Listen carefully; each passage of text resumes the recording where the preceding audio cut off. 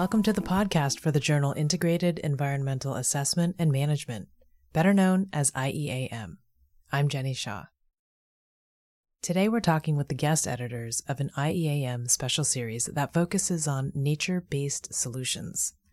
If you're not familiar with that term yet, then you're in the right place. Think of any type of infrastructure that humans use on a daily basis, from roads to bridges to massive river dams. These are all types of human-made structures, or man-made, to use the archaic term, in the style that has dominated our world for more than a century. They all use lots and lots of concrete. Now, a newer, more sustainable approach is gaining steam. Today we're speaking with the guest editors of the series to learn more. Amy Ewan is a senior research scientist at the Norwegian Geotechnical Institute in Oslo, and Burton Suedel is a research biologist with the U.S. Army Engineer Research and Development Center in Mississippi. Hi, Amy. Hi, Burton. Thanks for joining us today. Hi, Jenny. Hey, Jenny. Great to be a part of the podcast. Many of us might not actually be familiar with what nature-based solutions actually means. Can you tell us a bit more about that?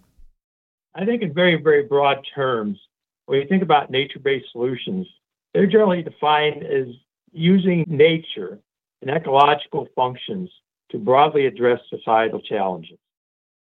And if I could maybe just add on to that, Burton, I would say with this definition, it's also really important, though, to acknowledge that the concepts within nature-based solutions have been in practice for decades, just using a different terminology depending on the context. You have, for example, restoration, ecosystem disaster risk reduction, or say blue-green infrastructure in the urban environment. So nature-based solutions as a term is often now considered as an umbrella concept, which places much more emphasis on the co-benefits and especially the multidisciplinary approach that is in fact needed if nature is going to address these societal challenges. Now, the full title of the special series is Incorporating Nature-Based Solutions into the Built Environment. So what does the built environment refer to? When we talk about the built environment, we generally refer to conventional methods, using, for example, materials like concrete and steel and large rock for building breakwaters and other materials typically used in the 20th century.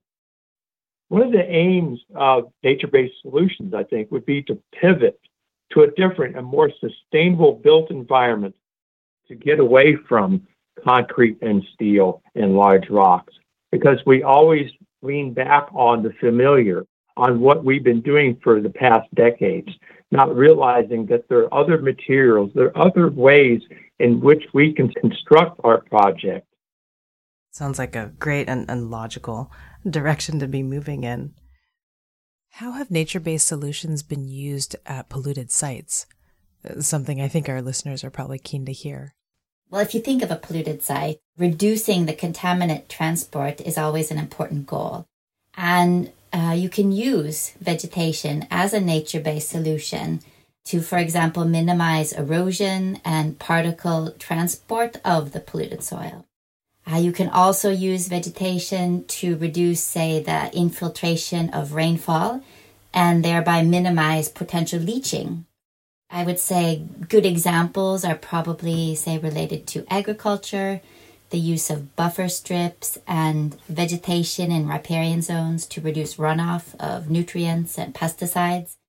You also have phytoremediation as a whole area, and it's another method where you use selected plant species that take up the pollutants from contaminated soil or soil pore water. However, this process does take a long time. And then there's also the issue of, say, secondary exposure to the ecosystem that needs to be considered. And have nature-based solutions been used for sites that aren't polluted to address other issues? Yes, indeed. And I would say that's maybe where a lot of the focus has been. For example, for hazard reduction, you can use the root structure in vegetation to stabilize a slope, for example. Forests play a key role in this. And just in general, there's a lot of focus on using nature-based solutions in our own environments because the health benefits are quite high as well. So there's a lot of different areas where you can use nature to improve these societal challenges. Can you give us some idea of exactly what a nature-based solution looks like in practice at a site? What materials, who's involved in putting it together? What does it look like? That's a great question. And I guess I really never met two nature-based solutions sites that looked exactly the same. What I think I'll focus on first is process. First and foremost, a successfully implemented nature-based solution project is very collaborative and very, very often multidisciplinary. This includes scientists, engineers, planners, and even sometimes landscape architects and others who are operating in a very collaborative environment, typically using structured decision-making to help solve a complicated environmental challenge. Now, these nature-based solution projects do take on multiple forms, but invariably they use nature nature-based processes to help address the underlying engineering need. And there are many examples of what nature-based solutions look like in practice in the articles in the special series. So do you think that nature-based solutions can become adopted into regulations so that it can eventually become a standard approach? Yes, Jenny, absolutely. And I think both Amy and I have certainly ideas of how this may be accomplished in practice. I think this takes on multiple forms. I think this can include and should include developing engineering guidelines and standards. From an engineering perspective, we're used to working with concrete and steel, but we need guidelines working with alternative materials and building also an evidence base for changing practice. What is being done in practice? We need to show the evidence of how these types of approaches are being applied, and that will help advance nature-based solutions implementation going forward.